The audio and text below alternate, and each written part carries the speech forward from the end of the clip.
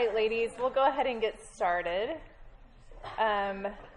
Instead of taking your notebooks and flipping them over to review our disciplines today, I thought we might just open them up to, I think it's, well, mine is page number 2, but it's just the calendar of this last year of 2023, or 22-23 Wellspring.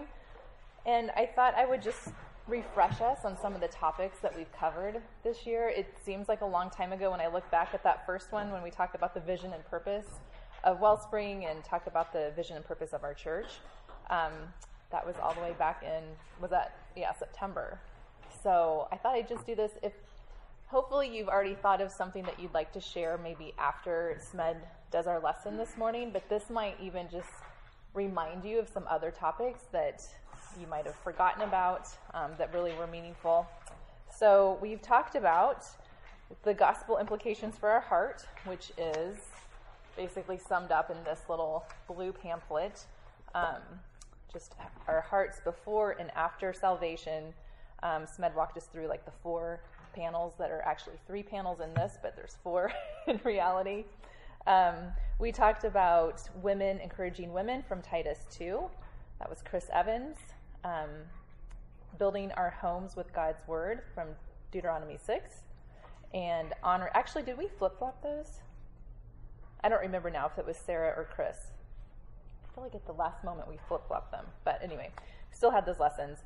Honoring the Lord in our Bible reading. That was when Scott came and talked about how we can come to God's word every day, just what our hearts need to be like, even some practical tips for how to study God's word. And then Lori Hantley came and taught about shepherding our hearts through the day.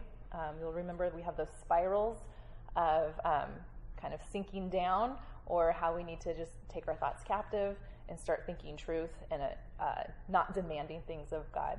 That was in that lesson. Caring for one another in the body of Christ, the 1 Thessalonians 5:14, admonishing the unruly, helping the weak, encouraging the faint-hearted. And then Jacob came and taught on our theme verse, Proverbs 4:23, guarding our hearts. And then we got into the new year, and we had that really good lesson on peacemaking.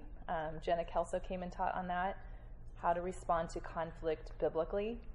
Then we had, I think this is where we also had a flip-flop. We started, I think it was Omri on prayer, and that was really good, just talking about how to pray. It was a really practical, helpful lesson. Then we had Jacob come again, and he taught on hospitality. And then Sarah taught on biblical womanhood. We had Scott Demers come back and teach on biblical decision-making. This is all becoming a lot more recent in our memories. Cameron came and did a survey of the women in the Bible. And then last time we were together, Melissa taught us on Proverbs 14:1, building up or tearing down our homes. So anyway, just to help you think through that, of course you've heard the disciplines over and over through the year. Hopefully you have those very well tucked away in your memories and in your hearts. So before SMED comes and teaches, I thought I would just read to you from The Valley of Vision. I love this book. I feel like every time I'm up here, probably I read a prayer from here. This one, the prayer I want to read today is called God Honored. O God, praise waiteth for thee, and to render it is my noblest exercise. This is thy due from all thy creatures, for all thy works display thy attributes and fulfill thy designs.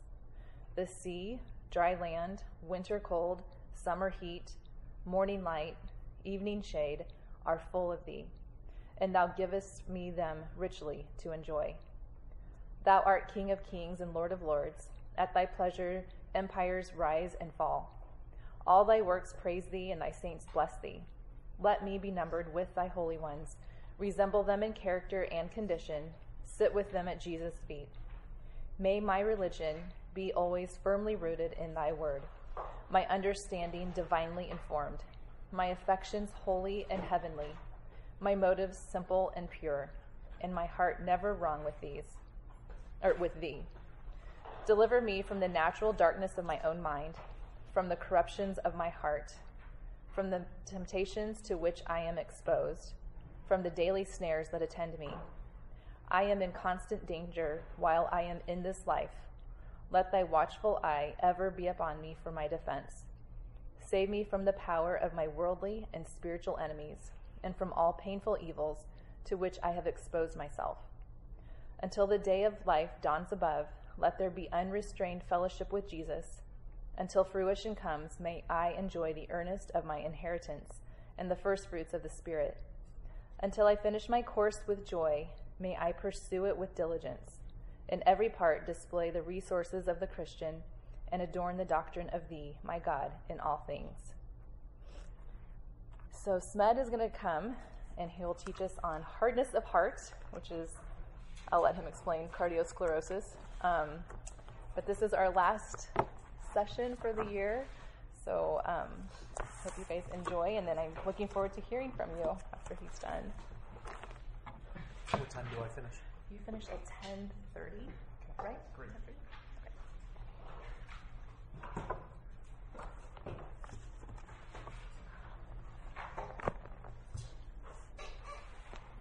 Well, good morning. It's a delight to be with you, and in this closing session of Wellspring for the year. And I'm going to pray, and we'll dive into this topic. Heavenly Father, thank you for this morning. We acknowledge with our lips that you are good. But we know this to be true from Scripture. We who know you also know this by experience. We pray, O God, that we would see your goodness, that we would delight in your goodness, and that would be so compelling, so captivating, so magnetic, that all other things would pale in comparison. Oh God, keep us from the distractions, keep us from the competing loves that still infect us at the heart level. God, we know that you are good. We know that lesser things will not satisfy. And yet you also know us. You know our hearts. You know our thoughts. You know how easily we are enticed, how easily we stray. And we fear, and we want to fear to a greater degree, the dangers of walking away from you. Keep us, O Lord, in the faith, and may we cling to you by your power and by your grace. In Jesus' name, amen. I want to begin this morning just thinking about the goodness of the Lord. The psalmist said, "Taste and see that Yahweh is good." We have this testimony in Psalm 84. The psalmist writes, "Yahweh God is a sun and a shield. He gives grace and glory. No good thing does he withhold from those who walk uprightly. O Yahweh of hosts, how supremely happy is the man who trusts in you."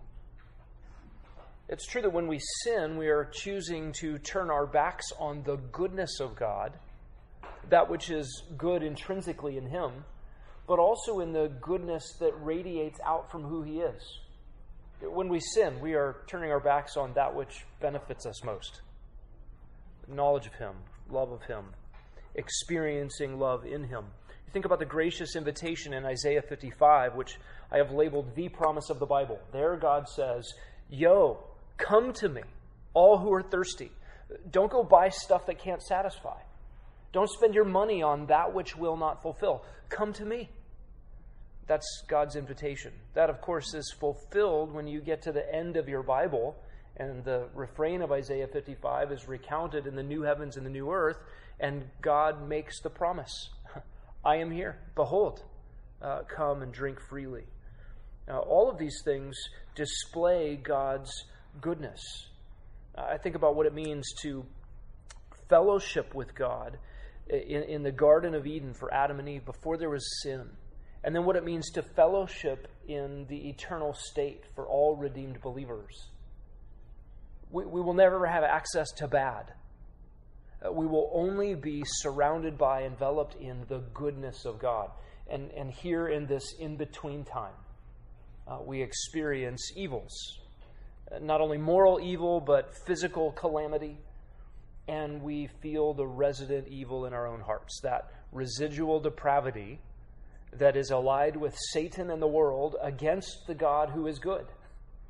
There's a war on in the Christian life. That's a big part of what Wellspring is all about. How do I cultivate the disciplines required to fight this battle well. Jesus said the definition of eternal life in John 17:3. It is to know God and the one whom he has sent. God is intrinsically good. What is it like in your own life when you begin to doubt the goodness of God? When you begin to besmirch his character in your heart, grow embittered toward him. You don't like the hand that he has dealt in a given moment. What is it like in your heart when spirituality becomes stale, stagnant? When seeking God is boring compared to other pursuits?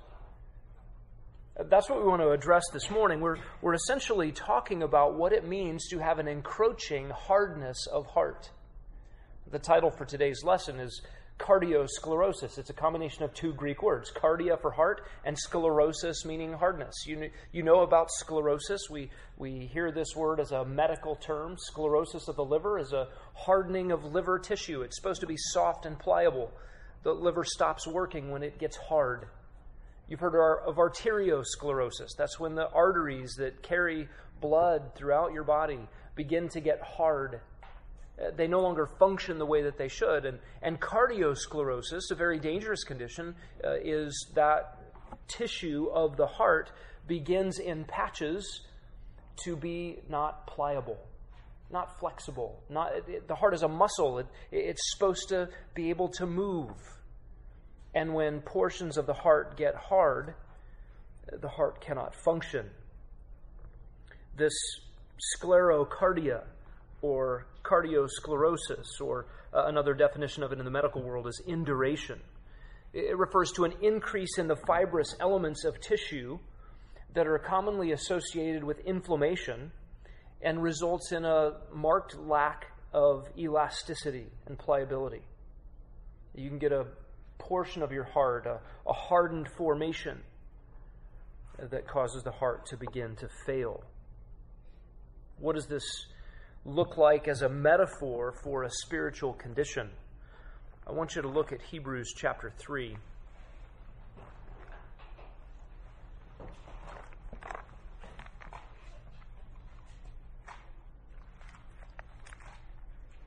You know that the heart in your Bible is not a reference to the organ which pumps blood throughout the body, but is a description of that metaphysical organ, the internal command and control center of who you are.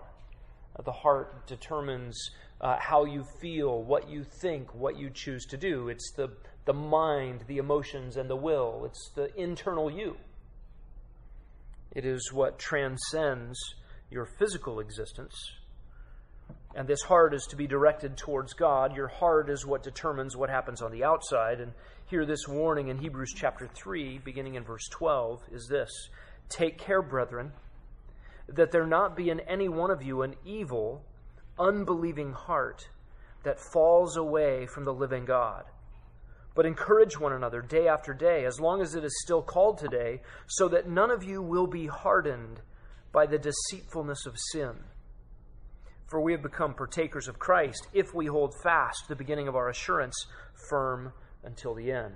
There you see both those ideas in the same passage, a hardening and the importance of directing our hearts. We're going to talk about the dangers and the causes and the remedies of kardiosclerosis this morning. Let's talk first about some of the dangers of hard-heartedness.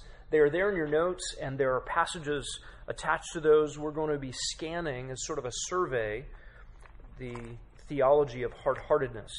So turn first to 1 Timothy chapter 1. The first danger of hard-heartedness is a weakened conscience. A weakened conscience. In 1 Timothy 1, Paul is encouraging Timothy, his protege, to, by the promises of God, fight the good fight, verse 19, keeping faith and keeping a good conscience, which some have rejected and suffered shipwreck in regard to their faith. What happens when your heart gets hard, when the encroaching non-pliability of your spirit before the Lord gains ground?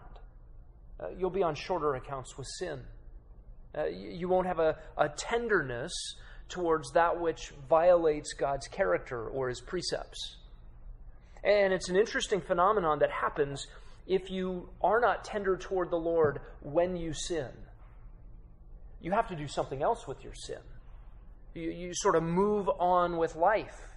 If you're not on a short account with God, if you're not confessing, if you're not digging up sin by the roots, if you're not examining the soil in which those rooted sins have grown, but you just say, I'll move on. You plaster over your conscience when you do that. You've given up fighting the good fight. And the danger here is to make shipwreck of faith. And I've seen this time and again.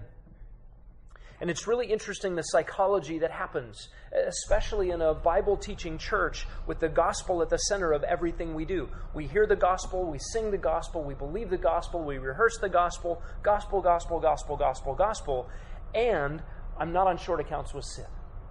I plaster over my conscience. And what happens? I not fighting sin, I give in to sin.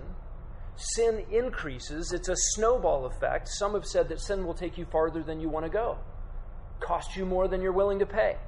And you see the gravitational pull of sin on the increase when you stop fighting, when you stop confessing.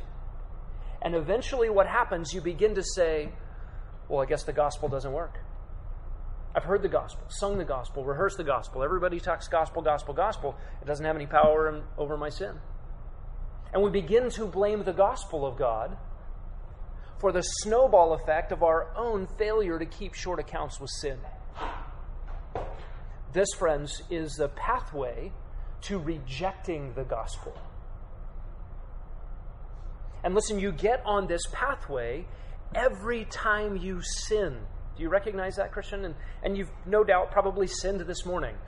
And when we sin, we step onto that pathway, which is a trajectory towards a rejection of the gospel. And the whole battle in the Christian life is, that's that pathway. I got to get back on God's pathway. It's a course correction. In our home, we're teaching kids to drive. We're in that phase of life, one after the other.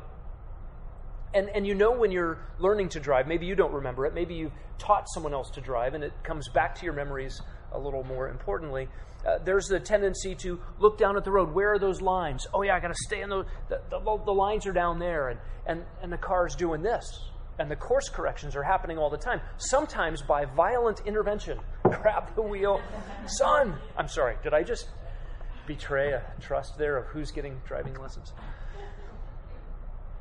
But eventually what you learn to do is make those course corrections much earlier, so a drastic move isn't needed. You know that when you're driving all the time, your eyes are up on the horizon, you're always making course corrections. You're not even thinking about it. But you're making them much smaller. The fight against sin is a growth in making those course corrections much closer to the sin itself. I'm on that pathway to apostasy. Don't steer my conscience. Don't plaster it over. Don't let my heart get hard. Get back on God's path. Quicker, sooner. Listen, you never get on cruise control in the Christian life. You just learn to fight earlier so that you don't have to fight bigger battles. You're always fighting. This is why Paul tells Timothy in 1:18, fight the good faith. And by contrast, really tragic story here. Paul names names in verse 19, or in verse 20. Among these are Hymenaeus and Alexander. In other words, they plastered over their conscience. They lost the battle over conscience. Their hearts were hard, such that Paul had to hand them over to Satan for the sifting of their flesh. Probably a reference to church discipline, excommunication from the fellowship. You're going to say, I love sin more than Jesus? Well, you can't call yourself a Christian. It is the trajectory that is so dangerous. Secondly, a weakened witness is a danger of hard-heartedness. Turn to Titus chapter 2.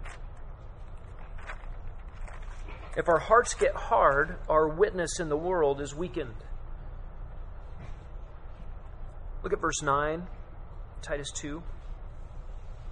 Paul says, urge slaves to be subject to their own masters in everything, to be well-pleasing, not argumentative, not pilfering, but showing all good faith, so that they will adorn the doctrine of God our Savior in every respect.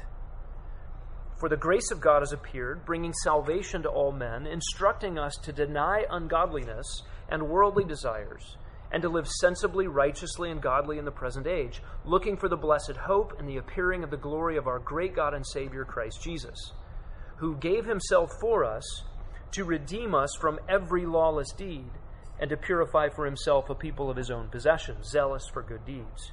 These things speak and exhort and reprove with all authority. Let no one disregard you.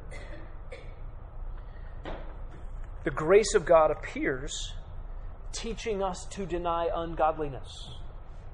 And a life that is lived in accordance with the gospel that is proclaimed has a witness in the world. Did you see that in verse 9? The slaves are to be subject to their own masters. They're to be well-pleasing. They're not argumentative, not pilfering, showing all good faith, so that, verse 10, they will adorn the doctrine of God, our Savior, in every respect. To adorn the doctrine of God. Well, does God's good doctrine need to be dressed up? The word here is cosmeo. We get our word cosmetics. Does God's truth need some help? Well, it certainly doesn't need to be hindered. And the good, glorious gospel of Jesus Christ, the truth that we love, is marred when those who profess to believe it live contrary. Given that the gospel comes in teaching us to deny ungodliness. So if believers are living lives out of hard-heartedness, resulting in ungodly living, it actually makes the gospel look bad. And just know that hard-heartedness in your own life will manifest itself in your communication, in your behavior, in your affections, in the way you spend your time, in your susceptibility to distractions, temporal-mindedness, and sin. And all of that stuff on the outside denies the gospel, undermines the gospel. A third danger of hard-heartedness is a weakened church. Turn to Ephesians 4:16.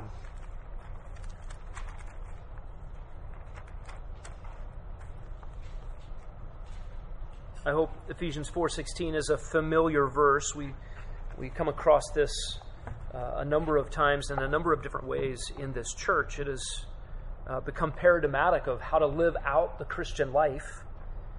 And we see in Ephesians 4:16 the whole body, that is the church, being fitted and held together by the joints of supply, according to the proper working of each individual part, causes the growth of the body, the growth of the church, for the building up of itself in love. And in the context of Ephesians 4, we know that Jesus causes the church to grow. We know that Jesus gives pastors and teachers for the equipping of the saints.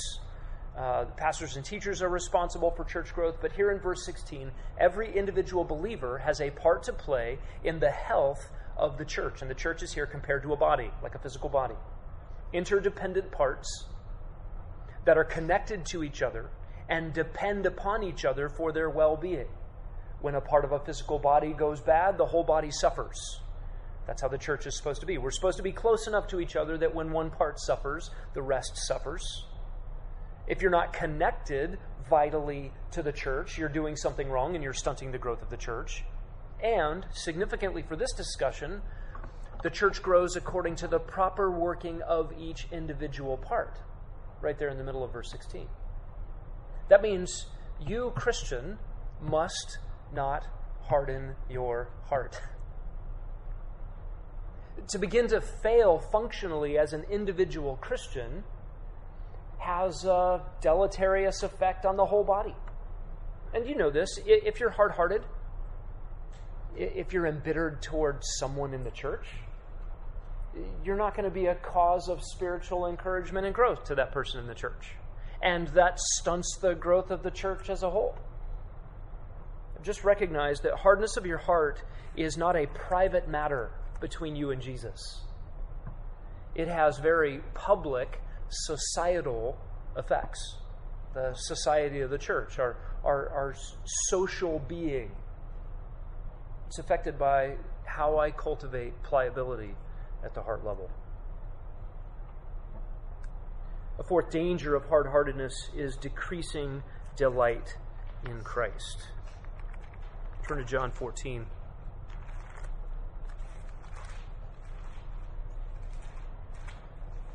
Jesus is, of course, the source of all true delight. To know Him, to love Him, is to live up to the very purpose for which you were created and redeemed. Anything short of Him will ultimately be a disappointment. Right? We know this from life before Christ, if you can remember back then. We know this from our lives in Christ, where we have strayed and been tempted by lesser things. They never bring about what they promise. Idols always disappoint. Anything we elevate to the level of affection that Christ should have only brings grief and sorrow. Here's what Jesus promises in John 14:21. The one who has my commandments and keeps them is the one who loves me. What does it mean to love Jesus? Do what He says. And he who loves me will be loved by my Father, and I will love him, and I will disclose myself to him. What is Jesus promising here?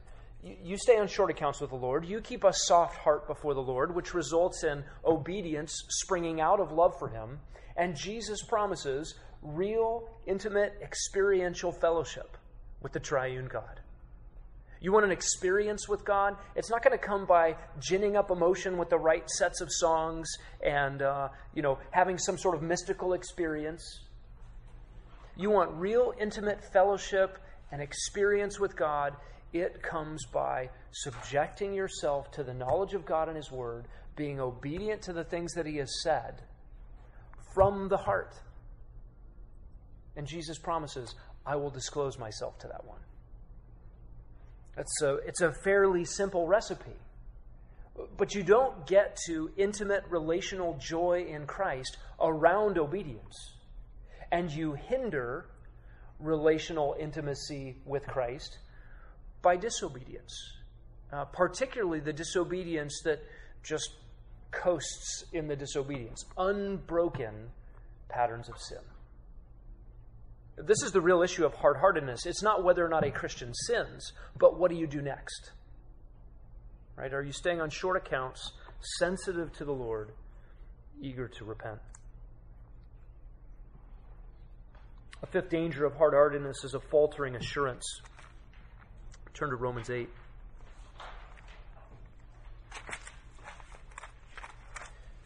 I mean here assurance of salvation. That is the confidence that is the right of a believer in Jesus Christ to have. I know I'm going to heaven. Why? Because Jesus died for me and I belong to Him. That's assurance of salvation. It is the subjective impression that you're actually a Christian and that Christians are secure in Christ.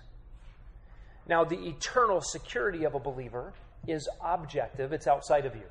It's rock solid. It's locked away in Fort Knox, can never be taken away.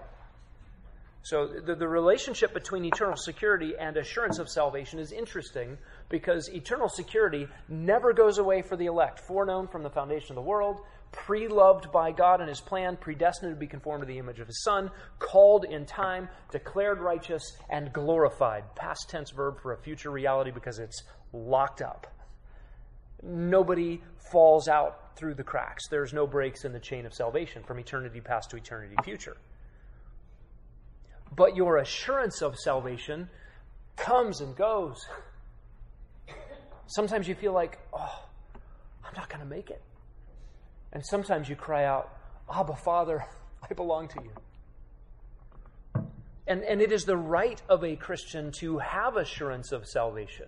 But it is not guaranteed when we're not on short accounts with sin. Look at how this is conveyed in Romans 8, beginning in verse 12. So then, brothers, we are under obligation, not to the flesh, to live according to the flesh.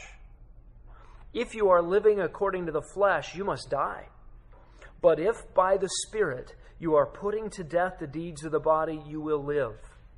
Notice verse 14 starts with an explanatory conjunction, a for. I'm going to tell you the reason that verse 13 is true. Verse 14, for all who are being led by the Spirit of God, these are sons of God. You have not received a spirit of slavery leading to fear, but you've received a spirit of adoption as sons, by which we cry out, Abba, tender word for daddy, Father. This is personal. The Spirit himself, verse 16, testifies with our spirit that we are children of God, and if children, heirs, heirs of God, fellow heirs with Christ, suffering with him, being glorified with him. The internal witness of the Holy Spirit is, I belong to God. He's my Father. He loves me. I'm adopted. I'm in his family. Can't be disowned. Now, in what venue does the Spirit internally witness to that reality in the heart of a believer? Back up to verse 13. The one who by the Spirit is putting to death the deeds of the body. What is the leading of the Spirit in verse 14? Is the leading of the Spirit some sort of mystical divining rod? You know what a divining rod is? A stick shaped in a Y that Midwestern farmers used to try to find water with. You know, there's another name for that. Can't remember what it was. The witching stick or something like that. Water witches. That's what they were. They were called water witches, and water witching was the way to find water with a, you know. Is that the way the Spirit works? Some sort of, where should I go? What should I buy? Who should I marry? What job should I take? Feelings, impressions. That's not the leading of the Spirit. The leading of the Spirit very clearly here is being led by the Spirit to put to death the deeds of the body. And everybody who's doing that, if you, by the power of the Spirit of God, are putting to death the deeds of the body, then that Spirit who is in you cries out your belonging to Jesus. I know I'm his. How do I know I'm his? Verse 14. Because of verse 13. He's alive in me. He is leading me to put to death the deeds of the body. Things I would not do naturally. I'm naturally drawn to sin. That's how I was born. That's in my genes. It is residual even in my believing life. My old nature just wants to pull me towards natural things, but the Spirit of God is alive in me and making me do things unnatural, supernatural, Christward. So what happens when we sear over our consciences and we allow hardness of heart to take over? You actually don't have any right to assurance. This is why Paul tells the Corinthians, test yourselves to see if you're in the faith. There was a lot of convoluted, polluted activity going on at Corinth. They didn't necessarily at the individual level have a right to assurance. So examine yourselves. See if you're in the faith. What are you supposed to look for? Well, I prayed a prayer when I was 5. My mom told me I was a Christian. I've always been a part of this denomination. Whatever. We come up with all kinds of unbiblical schemes to locate assurance. When assurance of our security is found right here. Is there a vitality of soft-hearted spiritual life before the Lord? What's the evidence of that in Romans 8? The Spirit of God leading you to put to death deeds of the body. Soft-heartedness goes away, assurance goes away. Another danger of hard-heartedness is a vicious cycle. Turn to Galatians 6. This one's really scary. Sometimes we think cause and effect in an immediate sense. You know, I decided to jump off of a 6-story building, and it hurt. That's a pretty immediate cause and effect. Galatians 6 gives a little bit of a delayed cause and effect that I think we lose sight of. This is really important for us to see because it's the result of hard-heartedness with a delayed fuse. Look at what Galatians 6 says. Do not be deceived, verse 7. God is not mocked. For whatever a man sows, this he will also reap. For the one who sows to his own flesh will from the flesh reap corruption. The one who sows to the Spirit will from the Spirit reap eternal life. And you got to put your farmer's hat on a little bit here. And if you're a gardener or a farmer, if you've put zucchini plants in the ground and you just can't wait until you get one of those big giant zucchinis from your garden and you can cut it up and saute it in a pan, it's just awesome. But farming is not a matter of immediate gratification. It's slow work. It's patient work. It's diligent, hard labor to farm or to garden. You plant, you fertilize, you weed, you water, and in the end, can you make a zucchini? God causes the growth. The farmer has to wait on the Lord. You can't actually get in a laboratory and just make a zucchini. We grow so accustomed to going to Trader Joe's. It's just there. I'm going to get one. I'm going to take it home. I'm going to saute it. But farming's different. And that's a farming in a positive sense. Think about it in a negative sense. You throw bad weed seed onto your lawn. I don't see the consequence of that. Man, I threw out all these bad weed seeds in my yard. And nothing happened. I woke up the next day, there weren't weeds. It's kind of fun throwing these things around. Let's throw some more. Next day, still nothing. You got to think farmer. You put down bad seed to the flesh. You may not have a consequence this afternoon or tomorrow or the next day or the next week. But those seeds are in the ground. And if you live in an unbroken chain of a season of sowing to the flesh, you're going to reap a large harvest down the road. This is a very real danger of hard-heartedness. What you're doing right now when you're allowing hard-heartedness to encroach is actually producing hard-heartedness for the future. What you sow, you will reap. Sow to the flesh, you reap corruption. More of the same. And then what happens when all those dandelions sprout up? They go yellow. Oh, that's pretty. Wildflowers. Actually, the plants are kind of ugly, and I don't want those here. I wanted grass. You can mow over the top of them. You haven't killed the plants. Now you have lots of work to uproot. Uproot plants that wouldn't have been there if you hadn't sown seeds. So you sowed seeds, thought you'd get away with it, sowing corruption for the future, and you will reap. And of course, if you don't cut them down, then the yellow turns white, and the wind blows, and it multiplies. And it's exponential. Again, this is a pathway to apostasy.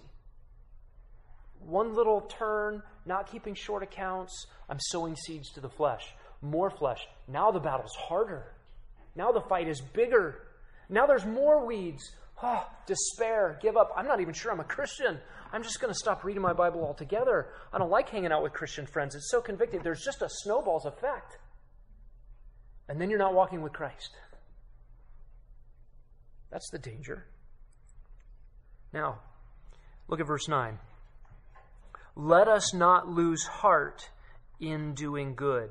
And notice this, for in due time we will reap if we do not grow weary. Again, you got to put your farmer's hat on positively. Okay, you recognize this morning, oh, my heart's gotten hard. I've drifted. Maybe I've been sowing seeds to the flesh. Maybe they're going to grow up into weeds down the road. What do I do? Don't grow weary. Sow to the Spirit, and you will reap from the Spirit. I'm confident that God is kind to farmers who farm positively. He is kind to those who will confess their sins and turn from their sins. We do not get according to what we've done with Him. He's gracious. He removes sin as far as the east is from the west. He doesn't remove every consequence, and you know that. But I think God is gracious to remove lots of consequences. Think about all the things you have not received what was due as a natural consequence to your iniquity. That God was kind. And of course we relish that we're forgiven and justified, but even the temporal consequences, God is so kind to us. And sometimes He doesn't take away all the consequences. But this encouragement is, do not grow weary in doing good. We will reap in due time. So don't lose heart. If it's time to go out and lop off dandelions and then start digging up roots, put down more grass seed, wait on the Lord. do it. Don't grow weary. It's worth cultivating heart pliability. We're mixing a lot of metaphors here. Gardening and hearts. A sixth danger is a vicious cycle. No, that's what we just did. A seventh danger is apostasy. And this is where all of this has been heading. Look at Hebrews chapter 10. And this is the issue of trajectories. And if you go back to whatever grade in math it was, you learned about trajectories. That is just a direction and a velocity. You're going somewhere at a certain speed. It's a line with an arrow at the end. And the arrow is indicating that this ends up somewhere.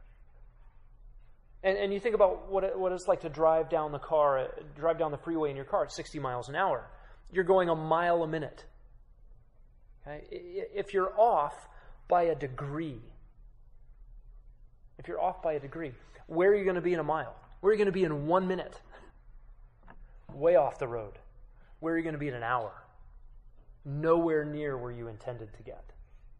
This is why small things matter at the heart level. This is why the direction of your heart, the feel of your heart, you may not have gone all the way down the path of some heart idol. You may not have constructed an altar to Chemosh and sacrificed your children in the fires. But you coveted. You wanted what someone else had at the heart level. You may not have stolen and murdered, but you lusted. And these things are heart trajectories that are so dangerous. Listen to Hebrews 10:26.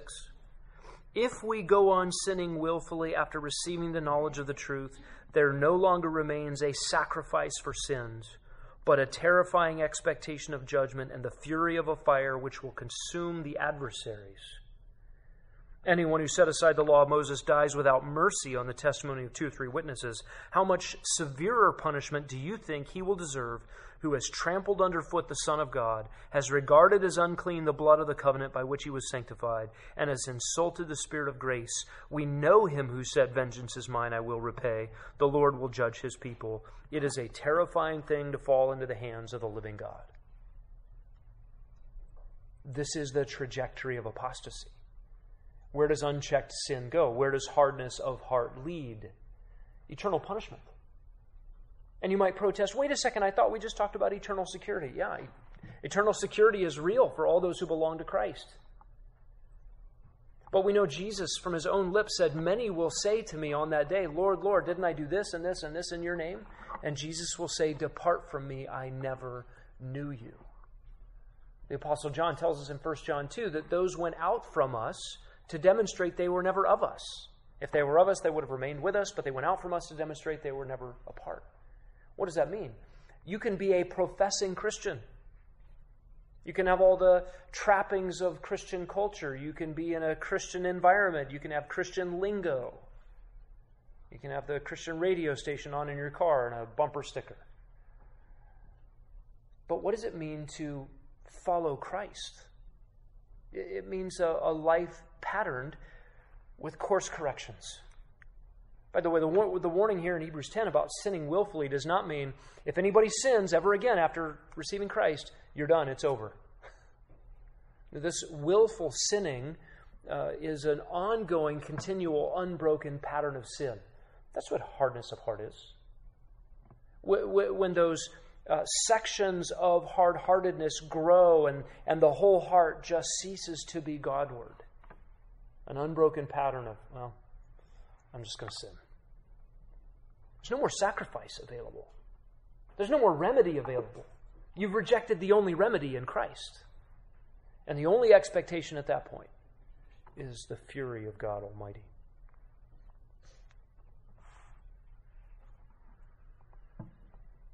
What are the causes of hard-heartedness? Next section of our outline.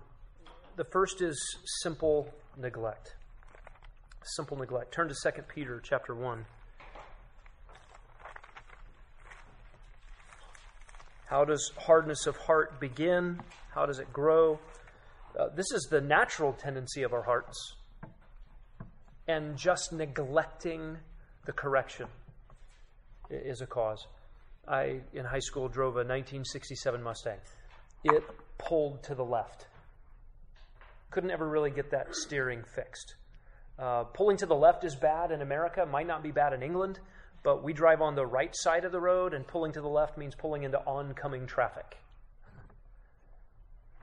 Both hands on the wheel all the time. That's what 2 Peter indicates here. Verse 3.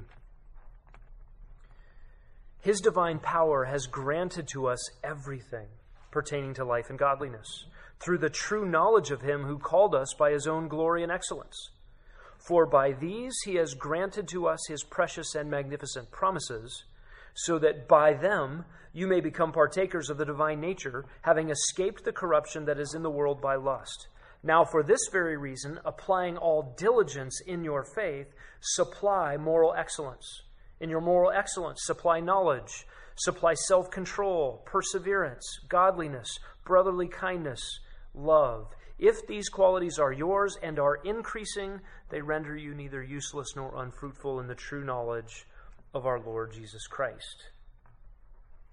Don't neglect these things. It takes diligence. It takes supplying. All of these based on God's promises, all of these flowing out of God's excellence and his own character. A second cause for hard-heartedness is false teaching. Stay in 2 Peter, turn to chapter 2 and verse 17. After a lengthy description of false teachers, Peter describes them as springs without water, mists driven by a storm, for whom the black darkness has been reserved.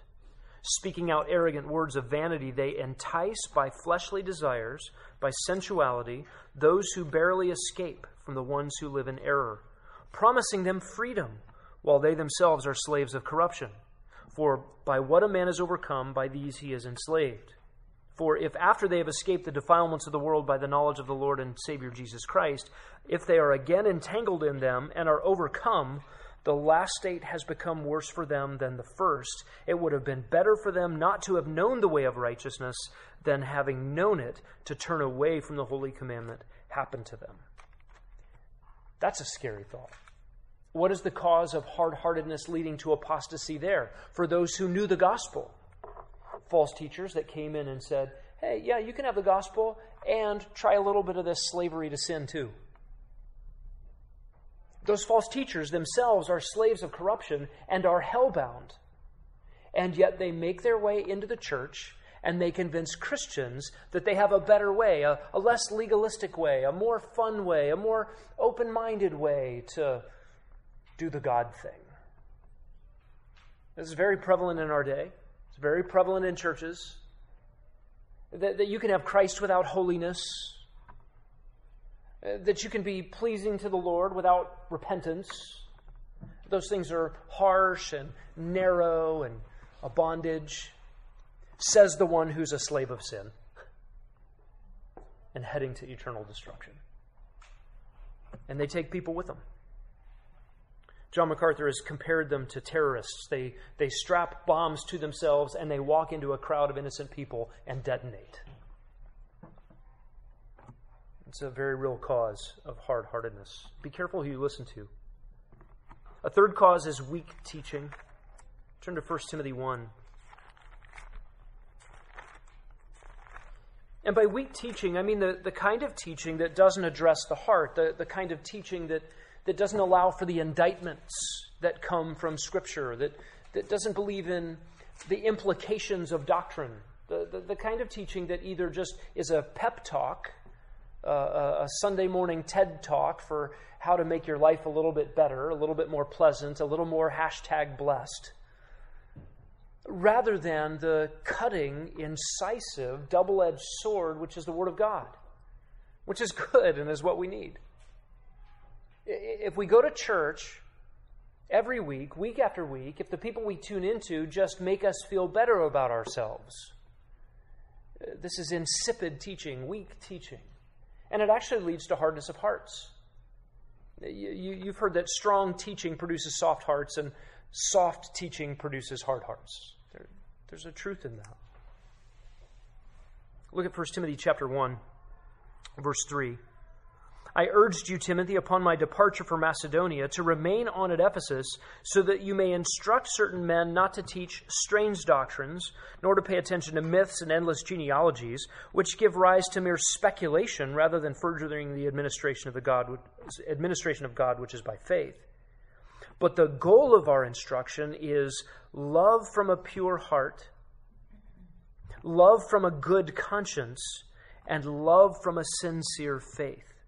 Some men, straying from these things, have turned aside to fruitless discussion, wanting to be teachers. They don't know what they're talking about. There's a lot of teaching out there. There's a lot of preaching out there. But the weak kind of teaching that gets wrapped up in the ideas of men, in fruitless discussions, that leaves the heart unchecked, whose goal is not love from a pure life, love from a good conscience, love from a sincere faith, the kind of faith that is without cracks, genuine faith. All of that is the kind of teaching that produces a hard-heartedness. A fourth cause is a lack of fellowship. Go back to Hebrews chapter 10. A moment ago we looked at the danger of apostasy beginning in verse 26. But really, we shouldn't read verse 26 out of context. Verse 26 begins with another little word, for. It's an explanation, and it goes back to verses 24 and 25.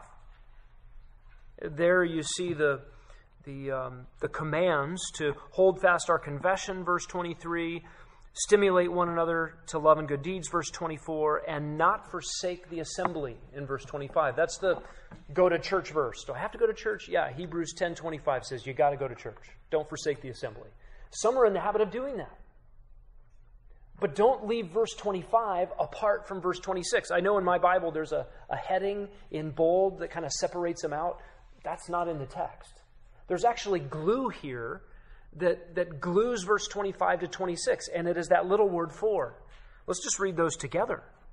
Don't forsake the assembling together, as is the habit of some, but encourage one another, all the more as you see the day drawing near. For if we go on sinning willfully after receiving the knowledge of the truth, the only expectation is the fury of God. Go to church. Why? Because apostasy. That's what verses 25 and 26 are saying. Glue them back together. See the importance of fellowship, and the real danger and a cause of hard-heartedness is a lack of fellowship. Absence does not make the heart grow fonder. Listen, you decide, I don't know if I want to go to church today. I don't know if I want to go to small group. I don't know if I want to be at Wellspring. I don't know if I want to... I just got other things I want to do right now. Confession, as a pastor, I feel those things. Janet and I were talking about this a couple weeks ago. Small group night comes around, and I think, oh man, our lives are so busy. There's a lot going on, school and sports and kids, and I'm just tired. Wouldn't it be great just to have movie night? Wouldn't it be great just to have a meal where we sit down together and there's nothing we have to do afterwards? When are we going to get that night? Oh, it's Thursday. Yeah, that's small group night. Yeah, we need family night. I feel those things. And I would go so far as to say nearly every Thursday night, I wonder, is this a fifth Thursday where we might not have small group and I could stay home? I'm just transparent confession right here. I have never, ever, ever once regretted going to small group. But I'm tempted to not go nearly every Thursday night. It's just a reality. And you feel those things in your heart, alarm bells should be going off. Wait, why don't I want to be with God's people? And there are times where it's appropriate to not go to small group. Don't mishear me. But you feel that thing. Forsake the assembly? Yeah, sounds pretty good. Encourage one another all the more as you see the day drawing near. No, I got other things. No. Connect verse 25 to verse 26 of Hebrews 10. Don't forsake the assembly because apostasy. It's serious. Listen, I think one of the ways that God will remedy that for the Christian church is persecution. Turn up the heat on the church, Christians will want to be together more. So maybe we just pray for that. I don't yet quite pray for it that way.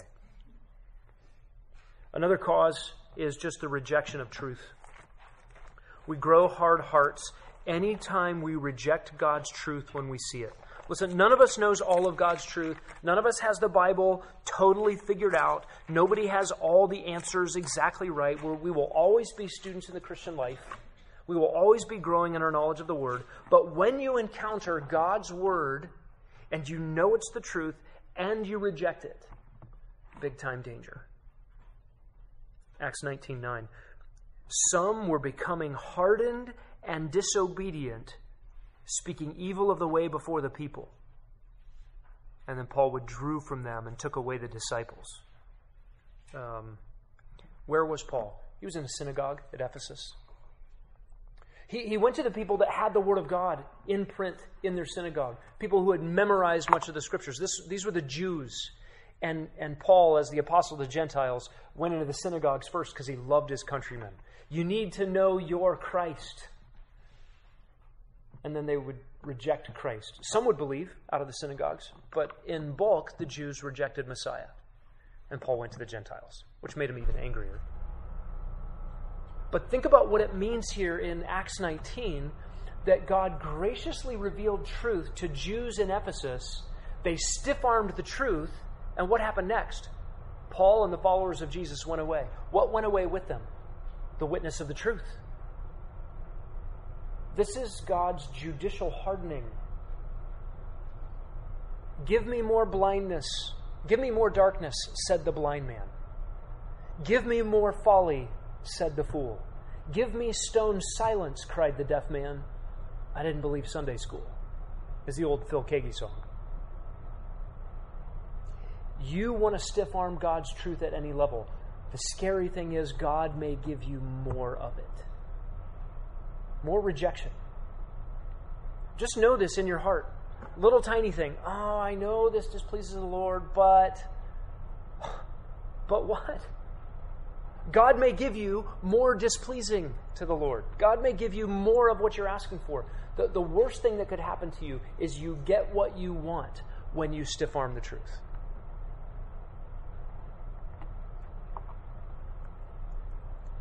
A sixth cause is disobedience. Any unchecked sin falls in this category. This is Hebrews 3:13. Right? It doesn't have to be the big sins. It doesn't have to be the ones that the whole world would name as wrong. Not throwing a plastic bottle into the recycling bin or whatever it is. But as Christians, we have sort of the big 5 or the big 10, whatever it is. But Hebrews 3:13 makes it clear. Hardness of heart is not tied to that big, awful, dirty thing you can think of that other guy does. Take care, brethren, verse 12, that there not be in any of you an evil, unbelieving heart that falls away from the living God. Encourage one another day after day, as long as it's still called today, so that none of you will be hardened by the deceitfulness of sin. And sin there in its broad, bland category. No specific sins named. But sin by its nature is a deception. It's a lie. And it's a lie that personified wants to take you away from God.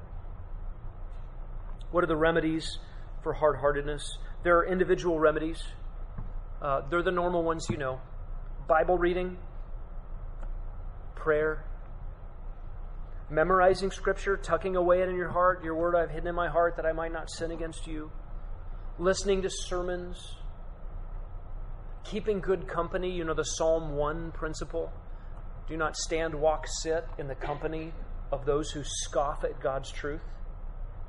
Or the Romans 12:2 principle. Don't be squeezed into the mold of this world. Be renewed in the spirit of your mind. Watch who you're around. Watch what you're listening to. Watch what you're watching.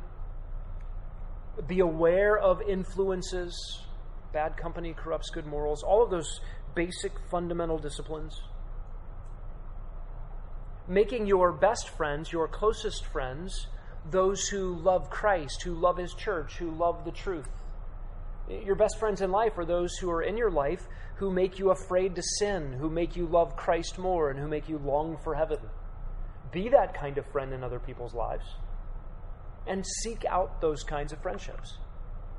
That's not a command to extract yourself from the world. right? And those of you who are raising bundles of depravity and evil rugrats, you're not extracting yourself from their presence, but you go into the presence of unbelief, armed by the disciplines that keep your heart close to the Lord. You ramp those things up. Listen, we're coming to the end of Wellspring. Summer's coming. School's out. Summer break. Coast. Don't coast. Where will that 67 Mustang go if you let go of the wheel? Right into oncoming traffic. The disciplines that you've formed here, carry those into the summer. They don't have to look identical. I don't think anybody's going to be asking you to see your homework. But you've forged ruts and patterns. This is the sowing unto righteousness that reaps fruit down the line. Don't grow weary in doing good. Keep reading your Bible. Keep praying. Keep seeking out fellowship where you get those encouragements. In your small groups, ask other ladies, how are you doing with those things? Encourage other ladies to take Wellspring who haven't, or remind those who have, hey, are you keeping up the things we learned? Whatever it takes to maintain that soft-heartedness through the summer, regular encouragement, and then well beyond the summer. There are corporate remedies, assembling together we talked about from Hebrews 10, being shepherded, that is, being under good pastoral care, small group leader care, but it means fundamentally being willing to be shepherded. Listen, someone comes into your life with God's Word open and imperfectly tries to draw a connection between a principle in Scripture and what is noticeable in your life. You know, the heart, secret before the Lord, it's beating, but it manifests itself and it's on the outside. And someone comes to you and says, hey, can I ask you about that? Can I help you see a blind spot? Listen, if you want to maintain a soft heart before the Lord, you be teachable. You be shepherdable. If your first response is, hey, don't talk to me about that stuff, that's between me and the Lord. Who do you think you are? That's so invasive. That's heavy-handed. That's spiritual abuse. All those labels are out there to protect a hard heart in its hardness. Listen, don't have the expectation that a pastor or a small group leader with a finite brain, limited access to what's going on in your life, and his own sin is going to address perfectly what's going on in your heart. Don't have the category that, well, I don't have to repent unless he says it exactly right. Listen, if somebody's knocking on the apartment door next to yours and saying, hey, is something going on in there? I'm going, it's not my door. Boy, is he off. You got the numbers wrong? Whew, I'm off the hook. No, say, oh, the Lord's trying to get my attention. Smed has no idea what he's talking about, but God knows what he's doing, and I am hard-hearted. Boy, is he wrong about that particular issue, but yeah, I've got hardness of heart that's got to be addressed. Lord, make me teachable, pliable. Listen, does any finite human being ever assess the situation perfectly? No. But that's not the standard by which we're teachable or shepherdable. To be otherwise is actually to cultivate a hard heart. It is to take that which was pliable and say, let's just make it hard. Very dangerous territory. It also requires being discerning about shepherds. Look, there's a day coming at Grace Bible Church where the lampstand will be removed. I don't know when. If the Lord tarries, if church history is any indication, this church will not stand the test of 2,000 more years of history in faithfulness. So it means being discerning.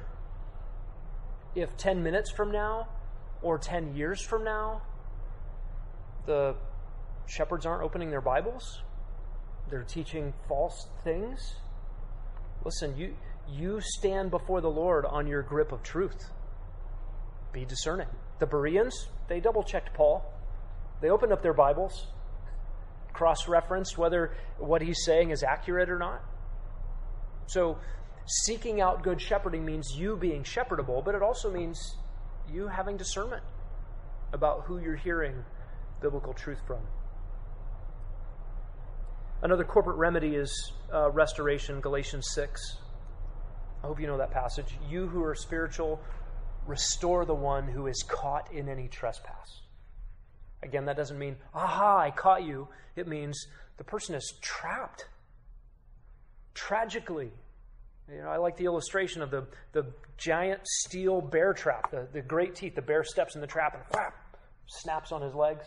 What if your friend was hiking in the woods and stepped into one of those? What would you do? He's caught in any trespass. He's caught in this trap. Aha, look, I see what you did. I feel better than you because I didn't step on that thing. No, you jump in, you pull the trap apart, you begin to mend wounds. There's a compound fracture with blood everywhere. You get help, compassionate, restore such a one to life and vitality. That's a corporate remedy to hard-heartedness. We help each other out. Not with judgmentalism, not with an air of superiority, but with humility. What does Paul say in Galatians 6? Looking to yourself so that you too will not be tempted, either by the same sin or by the hypocrisy of superiority. Another corporate remedy is Matthew 18 in the church discipline process. You go in private to your brother who's sinning and show him his sin in private. And if he repents, case closed, you've won your brother. If he doesn't repent, take 2 or 3 with you so that everything can be established. If he repents, it's over. Still a private matter with the 2 or 3. Never goes farther. If he doesn't repent, it goes to the church. If the whole church leaning in and saying, brother, sister, soften your heart. No, thank you. I'd rather have my sin than Jesus, and I'd rather have my sin than you. Then they are removed from the church. Effectively, they remove the church from their life. But that church discipline process is designed as a remedy against hard-heartedness. It actually picks up where hard-heartedness already exists, and someone is several steps down the path on the trajectory to apostasy. It is a rescue. And then there are divine remedies. All of the above, of course, are God's remedies. They are His ordained means. But Hebrews 12, you can write down as God's discipline. He disciplines true sons. He disciplines those He loves. God brings a difficulty into your life, some hardship. It's okay to ask, is God trying to get my attention? Now, not every trial is a connection to your sin. Don't assume that for yourself or assume that for other people. God hates me, or some trial in your life, some sin must have caused this. No, there's not always a one-for-one correspondence, but it's okay to ask the question. My life is hard right now. God, is there anything you want me to turn from? You're feeling glum. Well, is there something I can repent of? You just feel listless, homeless, displaced, lousy, whatever. God, is there something in my life I could put off and replace with that which pleases you? Is there encroaching hard-heartedness? And sometimes it's not. Sometimes the trial is just a trial to make you long for heaven more. Sometimes a trial is designed to bring you sorrow so that you will be equipped next week to help someone who is sorrowful. That's 2 Corinthians 1. We don't always know what the trials are for. Job didn't know what God was doing in his life. Job didn't know what Satan was doing in his life. It wasn't tied to some specific sin. But God has used Job in my life and in your life to accomplish great things. Sometimes it's not about you at all. But it's okay to ask, God, are you trying to get my attention? Fatherly discipline is designed by God to remedy hard-heartedness. And then the warning passages in Scripture. There are many. If you want a list, do you have a list in your notes? Okay, there's a list there. Those warning passages are actually God's means to keep the elect secure. Believers read those and they go, I don't want to fall away. It's possible to fall away. I don't want to fall away. And the elect are secured by the very warnings that are there in Scripture. That's one of the reasons they exist. They also exist to help us understand the category of those who professed faith in Christ, turned out not to actually be believers, and walked away. And then there's another remedy. This one's an interesting one. a morbid one. 1 Corinthians 11. Death. God can take you home before you would apostatize. That's what happened at Corinth. 1 Corinthians 11, the Lord's table. Some of you are sick, Paul says, and some of you sleep. What does he mean by that? Not soul sleep, not a coma, not taking a nap. It's a euphemism for death of a believer. And he means Corinthians at Corinth in the church have died because of their sin. In other words, God took them home. I don't know that we could ever draw a line between a circumstance and that biblical doctrine. But God knows those lines, and it definitely happens. And praise God that it would happen. If you belong to Him, Lord, take me home before I would walk away from you fully. That's a kindness of the Lord. Think about the Wellspring disciplines and their use as a tool to help cultivate soft-heartedness. And from this point forward, whether the Wellspring disciplines carry the label and banner of Wellspring, or if they take on different vocabulary, if you go from this church and to another church and the church doesn't have Wellspring and they don't talk about shepherding your heart, but they're doing all these things with different labels, don't complain that they're unbiblical. These things are labels and handles and shorthand to help you know to stay on short accounts with the Lord. To be soft-hearted, to be a governess of your own heart. You tell your heart what to do, what to think, how to behave. You shore up shortcomings, and you beat hard areas of your heart into soft submission. It's your task as a believer before the Lord. Let's pray. Lord, thank you for this day. Thank you for these warnings, these very sober warnings. Thank you for the encouragements that soft hearts toward you actually bring us blessing and joy at the very purpose for which we were created. You are the greatest of all treasures. You are the source of all delight. And we are foolish and ignorant to replace you with lesser things. Oh God, keep us from being all that we could be if left to ourselves. By your grace, would you keep us for your glory in Jesus' name?